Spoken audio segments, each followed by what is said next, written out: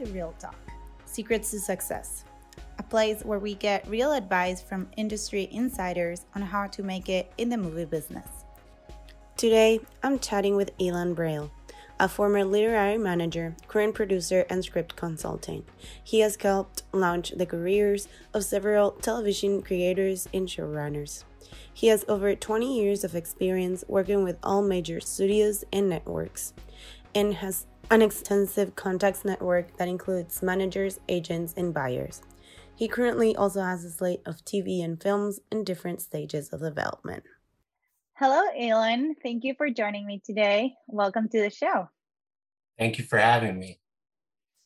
As always, I figured we could get started with you telling us a little bit about your story in the industry and how you got to where you're at today. Okay, the shortest version I can give you is that, when I graduated college, I moved out to LA and I jumped in like everyone else does. I paid my dues for 5 years, came out here thinking I wanted to be a writer, but worked for an agent, worked for a producer, worked for a couple of agents actually. Then I worked at CBS Productions and Network for the head of development, about 5 years of what they call paying dues, being basically a glorified assistant for several people. And then I was working for a producer, and he said that he knew a literary manager who was looking to add a literary manager to her company. And in this time, it was sort of very late 90s, there were a lot of successful talent managers, but literary managers were just sort of new to the business. And it was basically, the opportunity to be, like an agent in that you were selling writers and you were sort of doing deals, but you were also able to produce and you were more involved in sort of developing clients and developing material with them. So I went to this small company run by 3 women, and they basically said, here's an office, here's a pencil cup, here's a phone, the Xerox machine is down the hall. It was, before the internet was in terms of sending out PDFs. And I went to town and, without really knowing what I was doing other than having a good sense of what I thought was a good script, I started looking for writers anywhere I could, whether it was through referral or people that I had worked with when I was a producer, people that had agents that they felt they were frustrated with, that they wanted help, query letters where people from all over the place would send me random letters about, would you read my material? And, it took 7 years to really build a list from scratch. And my focus was TV because I had worked in TV and I knew that it was more of a business, whereas getting movies made was a lot harder. So, my primary focus was TV, although I did work with a couple young directors and some screenwriters. And like I said, 7 years of building that list from scratch, grueling it out, grinding it out, and starting to build a name for myself. My writers started to work their way up the system. And then after 7 years of sort of building what I would call a nice list, I started getting courted by all the big companies. So, 3 or 4 of the biggest management companies in LA started reaching out to me. I interviewed with all of them, and then I chose to go with Mosaic Media, who's one of the bigger ones. And since my list of clients sort of skewed more towards drama as opposed to comedy, and they were a comedy heavy company, I went with them because I figured I'd have something to add to their list and that I'd be an asset to their, slate of clients.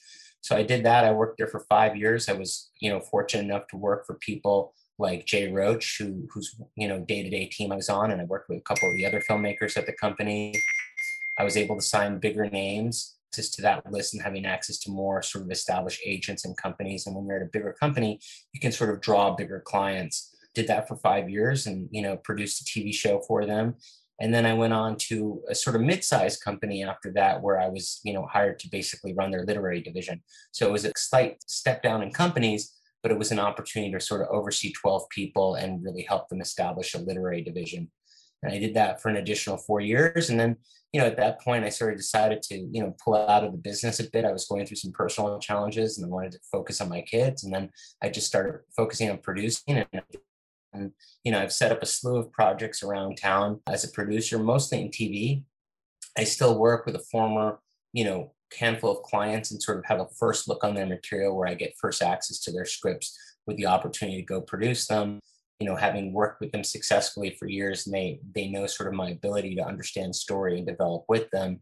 And since I maintain a great relationship with them and all the buyers in town, instead of developing with A-list producers that are, 20, 30 projects deep where you're going to work with a development executive, they're going to get me firsthand. So I'm doing that with several old clients, even though I don't manage them anymore. I consult for them.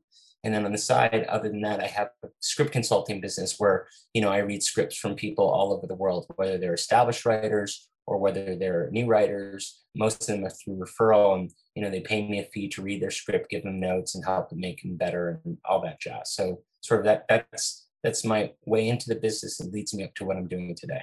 Going back to that very first literary manager position, you mentioned you kind of just jumped in the water. So what were some of the skills or some of the background that allowed you to feel like you were prepared to take that position, even though you didn't necessarily have experience in it? It was probably several things. I think, to be honest, it was being fearless. I had sort of nothing to lose. And I just figured, I have an opportunity to turn this into something. No one taught me how to do this, although there were, women around me who ran the company. It was run by 3 women who were there for me to have access to and sort of ask questions. I had a lot of self-confidence at the time. It's funny, I had more confidence, at 27, 28 than you do as a much older guy when you're more fearless. It's kind of like a kid, you get on skis and you're not afraid to fall down. So I was fearless. I was, able to call anyone, pick up the phone. And I think what made a difference for me is that I really believed in the material I was going out with. I didn't know if everything I sent out would sell necessarily, but I made sure that I was never going to send out something that I didn't think was a great script. And I trusted my gut and my sensibility of what good material was. I mean, I had read scripts prior to coming out to LA while I was in high school and college. I had a sense of what a good script was. I grew up watching movies and TV shows, so I had a sense of what I felt was a good eye for material. And I was fortunate enough to build a reputation that way. And, what I told myself is I'm never going to send out a script unless I think it's great. And, what helped me build my, reputation was I never sent out a bad script. So like I said, not everything sold, but everybody at least liked the material or felt like the writing was good. And that left an open door for me to continue to send material to those producers or those development executives. So I think, it was being fearless. It was having a good reputation, but that good reputation was predicated on not wasting people's time with bad material. And, jumping forward many years later, it's amazing to me how not to put down agents, because I think most of them are good at their job, but so many people will just throw out any script against the wall to see what sticks. And when you have 10 scripts to read on a weekend and you're a development executive, if something's not good by page 10 or page 20, you're just not going to read it, or you're not going to read scripts from that person anymore. You're going to have your assistant read them, or you're just going to pretend to read them and not read them at all. So I think, again, it was being fearless. It was having a good sense of material, having nothing to lose, and passionately, the last thing I'll say is passionately believing in who I was selling. I was willing to die on the sword for any script I went out with. And I think that's what you need in a representative. You need somebody who's going to be passionate about your voice, passionate about your material, and really believe in you. Now, as a writer, you need to step up and generate that kind of material. And I find that nowadays, even more so than back then in the late 90s, early 2000s, people are more fickle about material. It's a saturated marketplace.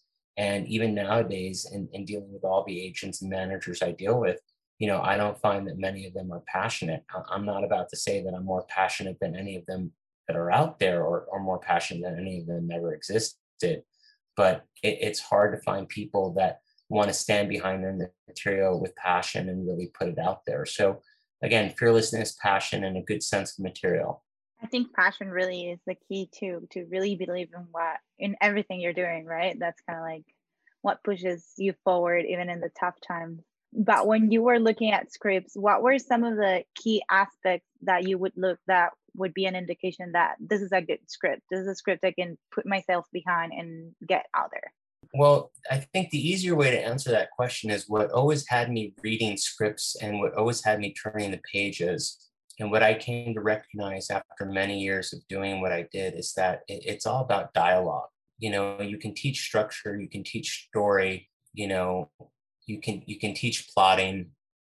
It's hard to find good original stories, but there are so few good original stories. They're taken from so many sources historically, but dialogue is not something you can teach. It's what I sort of equate to a star athlete or a star musician, of having that special secret sauce.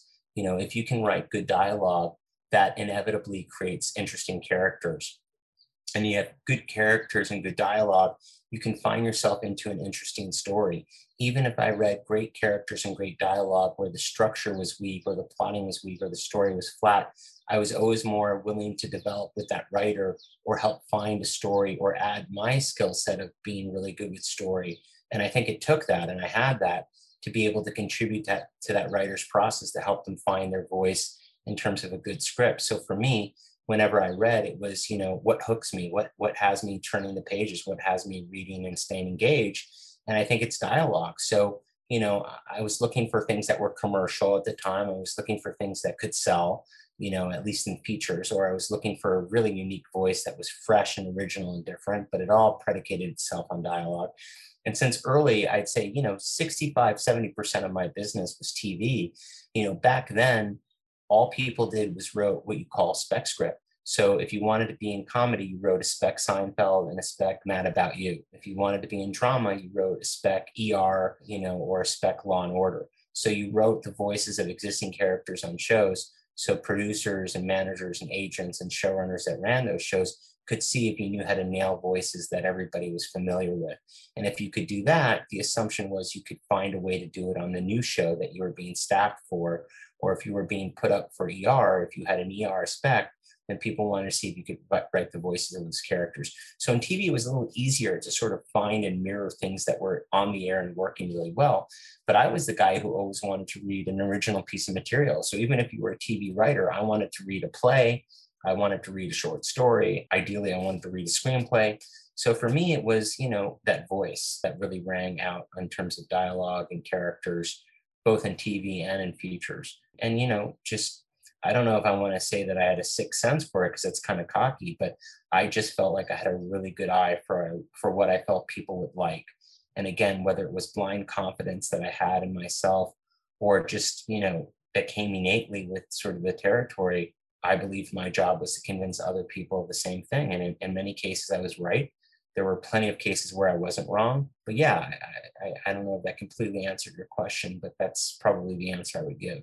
Yeah, that is an excellent answer. And it really is one of the hardest things to write the dialogue and not make it sound forced or weird. So it's definitely a very important aspect, especially when it translates to a screen. I would love to touch on one of those times where perhaps the outcome wasn't necessarily what you successful for you when you were going out with a script. What was that experience like, and what sort of lessons did you get from the scripts that didn't necessarily sell or work the way you were expecting?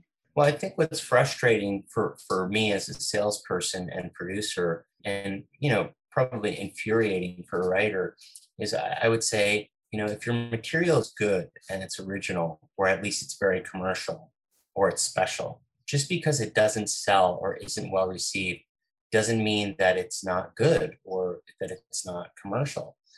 I would say that if you're dealing with really good material and agents and managers and producers at the highest level, most of the material you're dealing with is in trafficking in is quality. The problem is that sometimes, you go out with a script and, the studios all have something in that sphere or in that sort of genre or in that sort of concept that they have 3 or 4 scripts of in development. So they don't want to bring on a 4th or a 5th version. Sometimes they're in production with something like that and they don't want to, develop another one. Sometimes a movie like that for the studio didn't work out on the screen 2 years ago, so they're afraid to sort of go into that genre. So, more often than not, I think things would get passed on because there was either fear in terms of executives wanting to commit to projects because they want the easy layups. They don't want the things that are necessarily outside of the box. And often it had nothing to do with the material itself. There have been passionate scripts I've gone out with that didn't sell. And there were scripts that I went out with that I thought were good, or certainly things I was proud to send out, but didn't necessarily know would sell. And there would be a bidding war. The same way there were clients that I launched that were either right out of film school or hadn't worked in years. And it was one particular script that sold, and all of a sudden their career took off what felt like overnight. And then there were people that took 3 or 4 years to sort of get going. So there's really no rhyme or reason to how it works. But yeah, I mean, I definitely got more passes in my career as a manager than I did selling. Since TV is an engine and a machine, I had a high volume and ratio of selling a lot of TV stuff and staffing a lot of TV writers. But in general, even in that world, as far as going out with original pilots during development season or going out with pitches, or in terms of screenwriting, going out with feature scripts, there's plenty of things that didn't sell. And I can say, with total confidence, which might even sound like cockiness, it never had to do with it being a bad script. It had to do with a million reasons often that had nothing to do with the script itself, but had to do with the marketplace, more often than not. And that becomes very frustrating for somebody who's trying to sell it. And it becomes even more frustrating for a writer who spent, 6-7 months or a year or 3 months or whatever their process is writing the script, when it's a great piece of material, but it didn't sell. And then there were scripts that I sold, sometimes 5 and 7 years later that didn't sell when I went out with them originally, but I sort of went out with them telling people that they were new scripts and was very careful of who I sent it to, making sure they hadn't read it 5 or 7 years prior. And suddenly they sold overnight. So there is no rhyme or reason to how it works. It's a frustrating process that is very predicated, I would say, on luck and timing. As long as you're a very good or very decent writer, and I would like to represent people that were more than very decent, but if you're a B plus writer, so much of it is the luck and the timing of who's sending your material out. What mood is that producer or that executive in that night when he or she reads it? Did a movie just come out like that the week prior and they're looking for that type of movie? It's so much of it has to do with luck and timing, more so than it often does just the material, as long as the material is in that upper echelon of being considered a good piece of writing. And as a writer, especially a newer writer that perhaps doesn't yet have a track record, what are some of the things you can do aside from making sure you have a very good script and working with a literary manager to get your script to the best possible stage so that it has the best chance when it goes out? Well, I think the hardest thing in Hollywood is of the many hard things is to get that first opportunity, whether it's that first job as an assistant, whether that's first job as an executive, whether that's the first job as an actor, especially if you don't have an agent, whether it's the first job in TV writing, becoming a staff writer when you've never been on staff before is probably the hardest job in Hollywood, I would say, especially in comedy. Selling that first screenplay, it's the biggest challenge. But I would say that if you're young and you have no credits, it's like a job that you're applying for. I mean, if you have a resume with no experience, it's connections, it's opportunity, it's knowing the manager, it's knowing the boss of the company that's going to give you that job. So in many cases, it's knowing an agent, it's knowing a manager, it's knowing an assistant, it's doing your part to try to get the recognition or the opportunity from the salesperson, whoever that is, to give you a shot. But from a sales perspective, as a manager, it's about passion. It's about telling people that they've got to cancel their dinner plans that night because this is a really special writer. And some of it is hyperbole, but you better have the material to back it up and you better have the goods to back it up. Some of it is reputation. If you have street credit in the business for launching a lot of people, then people are going to pay attention to you the next time you send something out, but you better make sure it's good because you can ruin your reputation a lot quicker than it takes for you to build it. Sometimes if you have an interesting story about your background and what you've done for a living or some kind of experience of traveling, or, if you're a doctor and you're writing an ER script, or if you're a teacher and you're writing something, or you've world traveled, you kind of look for whatever you can in that writer, to sell him or her. And if you don't have those attributes, then you make it all about the material. It was a lot easier to get people to pay attention to women writers and writers of color back in the day, even nowadays, than it was, established white writers. And as much as I hate that, and I don't want to go down that avenue, for me, it should all be about who the writer is. Frankly, for me, I feel like the entertainment business should remove names on script covers so you know nothing about the writer other than whether it's a good piece of material. But, in TV, a lot of it is personality. It's being in a room with 10 other writers, day in and day out, 7 days a week. So sometimes it is a personality interview, where screenwriting is a little bit more like you go into your room, you sit in front of your computer, and you only come up for air to have a meeting with the executive, once your draft is done. So there's so many different answers to that question. But as far as, without getting too far off topic, as far as how you launch a writer that has no credit and no experience, you're resting your laurels on, trying to find the right executive or the right producer who is going to respond to that type of material, and making really sort of strategic decisions in who you're having read that material. And sometimes you're starting with a lower level executive instead of going to a VP or the head of a studio or an A-list producer.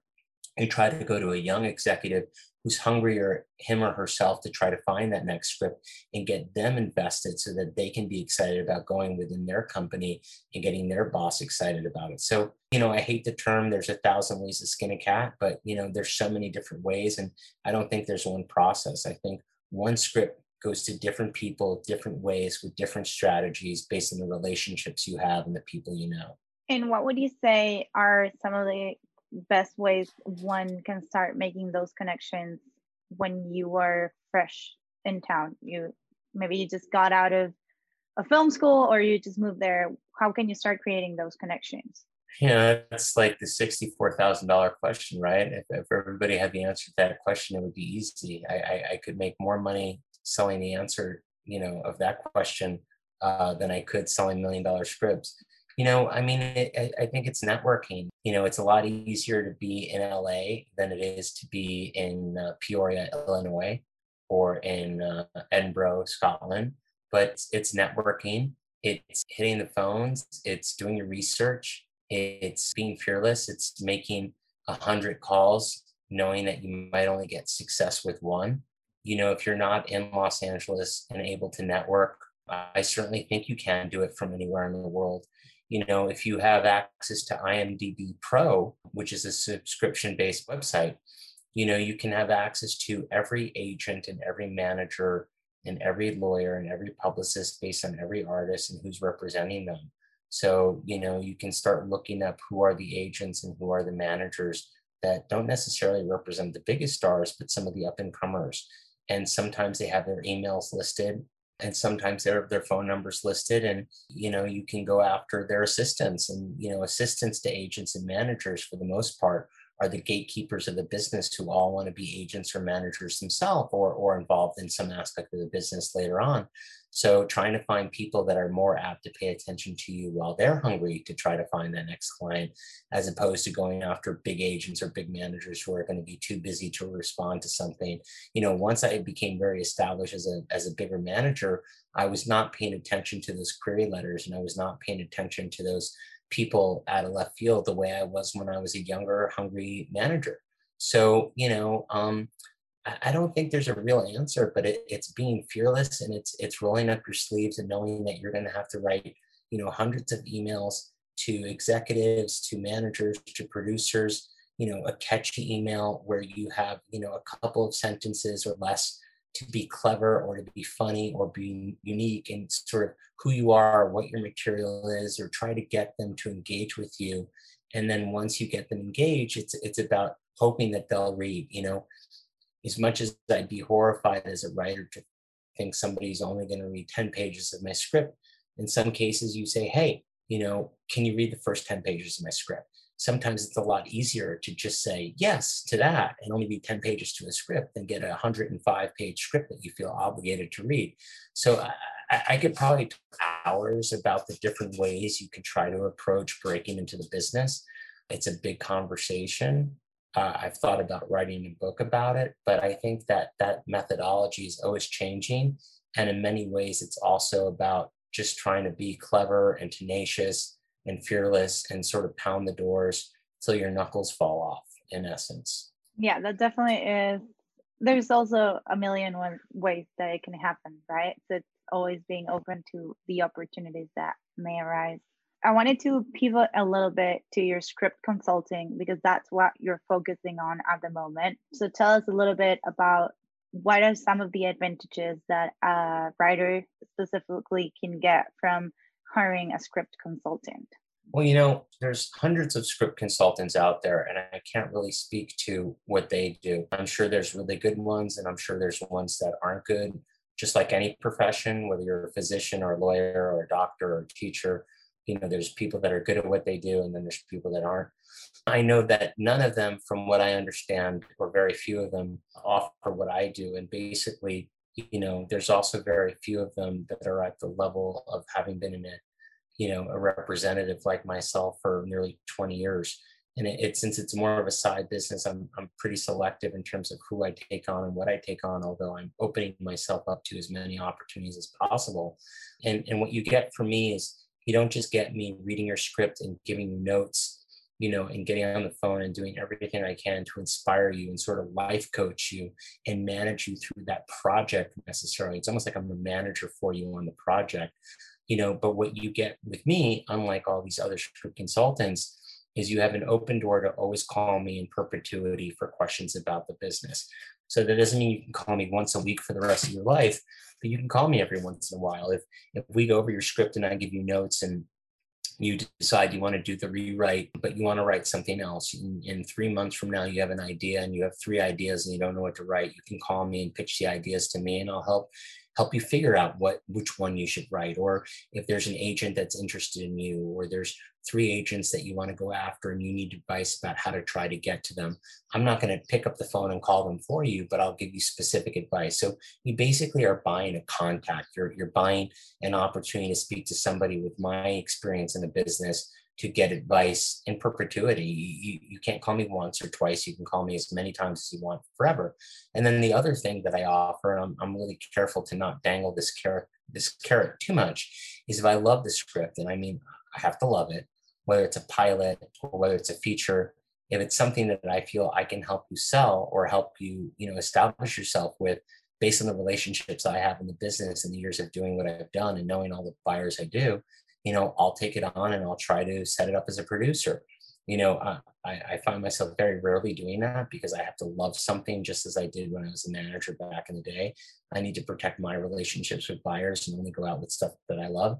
But in the 3 years I've been doing this, I have gone out with a bunch of stuff. A couple I've set up, a couple I haven't. One I sold, one that might be going into production at AMC. So I've had some success with doing that. But I would say where I'm the most successful is I really feel like my sense of story and my ability to help somebody make any script, whether it needs a lot of work or they think it's done. I know how to make a script as best as it can be for the market, for what people are looking for nuance of story. I'm really good at development and I know it sells. So I literally help make your script better and walk you through it. If the script is great and needs a little work, it's a 20-minute conversation. If the script needs a lot of work, it's a 2-hour conversation. And it's really doing everything I can to inspire you to make that next draft be the strongest thing it can be. So, I charge a fee, which is a lot less than what people charge for a 1 hour, for a 2-hour screenplay. I charge a little bit less for a 1 hour drama and a little bit less for a half-hour comedy. And I cover the gamut of TV and features. So, that's what I do. And most of the script consultants that I know of that I've done my research on are really good at sort of giving you notes or feedback on your script, but they don't offer those other 2 levels of what I offer, given my current success, my current relationships, and how I'm tapped into the market currently, because I'm producing other things as we speak. That's excellent. And you offer so much, but also it's sometimes just giving the script to read to people that know you and that want to be nice to you isn't the best way to get objective advice. So it's definitely good to have someone that can kind of come in cold and read it and give you like a more objective truth in a way, even though none of it is objective of the stage of your script.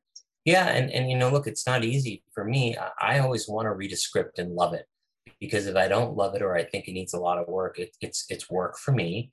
It's not easy for me to deliver news that is not great for writers. It takes a sensitivity level to be both honest about material, but also figure out how can you deliver, the news about how something needs a lot of work with compassion, and how can you do it effectively. I think that takes a lot of sensitivity, which is something that I offer. But it's hard, the worse the script is, or the more work a script needs, the harder my job becomes, and the easier it is, if the script's really great. But it's a challenge, and it's a challenge to handle that call the right way. It's also easier to just be completely honest. It's easier to read a script and get to it if you're being incentivized and being paid. I have plenty of people that ask me to read their scripts as favors.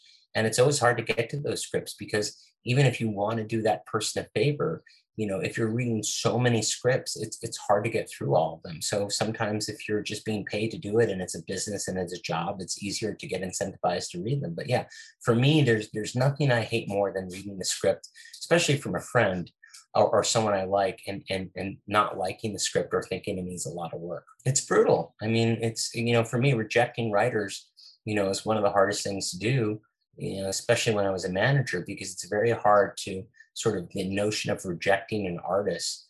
I grew up with a single mom who was an artist herself. So I understand what rejection means. And I understand, having been in the business for a long time, what it means to, take the body blows of those rejections on the phone from executives, before you sort of figure out how you're going to handle telling your clients that, and how you handle that sensitivity level is a skill set in and of itself. You mentioned you try to be pretty exclusive in a way with the people you take on for consulting, but are you open to writers at any level? Yeah, I mean, it used to be where I was really working on referral from a lot of producers and executives. And it started with sort of high-end writers that either didn't have managers and didn't want to take on a manager, but were willing to pay for somebody who had the experience to work with them. Then it started happening even with people who had managers and agents and wanted another opinion before it went to the market. And then it sort of, was referral and word of mouth. And then it was people at a film school and then people all over. The further away you get from the business, the harder it is to find great material. But since I, remembered what it was like to find new writers, by hook or by crook or by luck sometimes, I decided that I was going to open it up to anyone and everyone who was willing to, to pay the fee, which is not that much, by the way, to anybody who was willing to pay the fee, to give them an opportunity. Because if it's something I ultimately love, or even if I like it a lot but don't want to shop it, if I can inspire that person to keep writing or make their script better, that's exciting for me. If money were no object, if I won the lottery tomorrow, I'd go back to school and get an MFA and I'd go teach. I teach a course in screenwriting 101, and I teach a course in, Hollywood bullshit 101. And I would tell people how they get over that. So for me, if I can help make somebody's script better, that's exciting for me. So in the last year, I've really opened it up to people from all over the world. It is hard when you read so many scripts that need a lot of work. And the further away people are from the business and having some sense of experience, the more I find statistically are just scripts that need the work and are not as great.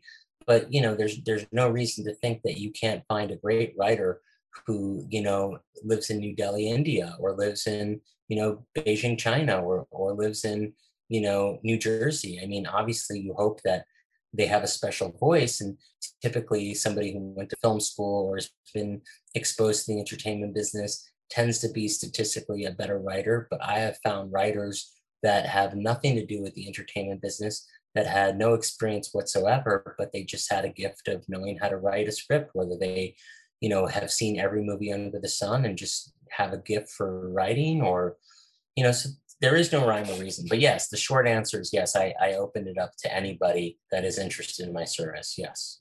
And is it just finished scripts, or do you also work with scripts that are in the process of being written?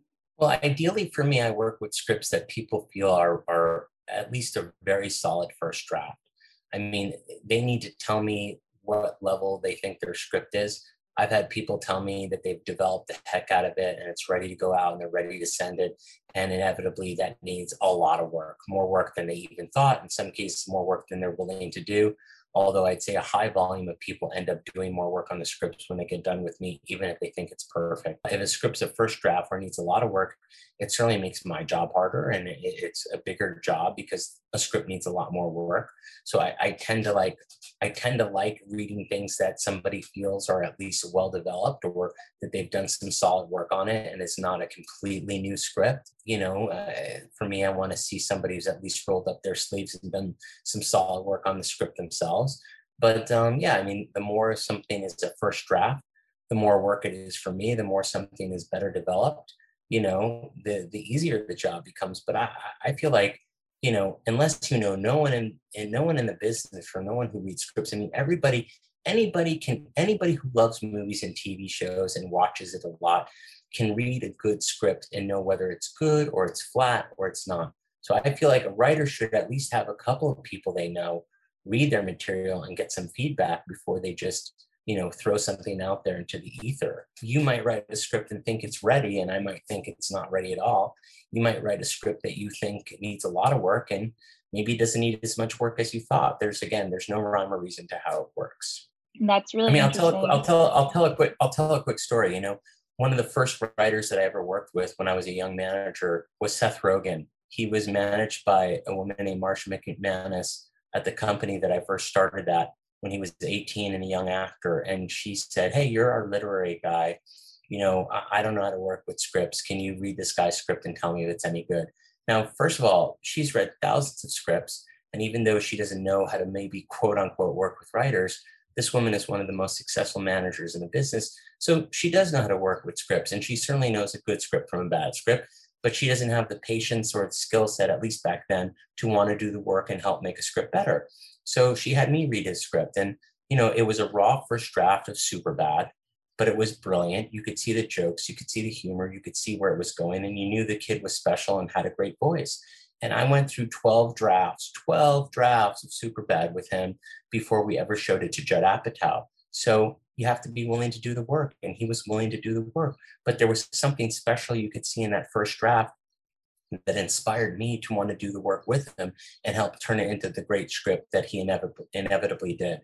So, I was a lot hungrier back then to be incentivized to help him make it special, but I also knew there was something there. So, the movie you saw was probably even further developed with Judd Apatow from the version that Judd read, which was 12 drafts deep. So, you got to be willing to do the work on a project. I mean, that's just how it works.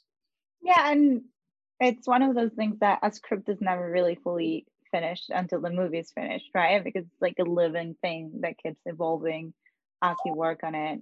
But it's good to have a solid version of it before it goes out. Yeah, I mean, it's constant development, even editing. I mean, editing is the ultimate rewrite of any script, and the editing room is where scripts often get rewritten. Anyway, sorry, you were saying. No, that's okay. I just wanted to ask you before I let you go, you mentioned you have some things in development right now and that you're producing. So what are some of the projects that you are passionate to push forward yourself right now? What are some of the things you're backing up and wanting to move forward? Well, the things that I'm probably most excited about, I don't like talking too much in advance about what they are because we haven't gone out with them yet. And I don't know how soon this podcast is going to come out. A lot of it is TV stuff. I mean, there's a couple of features I have set up at several different studios, as well as Netflix, that are all in active development that are pretty high concept. One is a drama, one is a thriller, one is an action piece. But right now I'm most excited about 4 particular pilots I have. The 2 that I have that are in active development and looking to get made.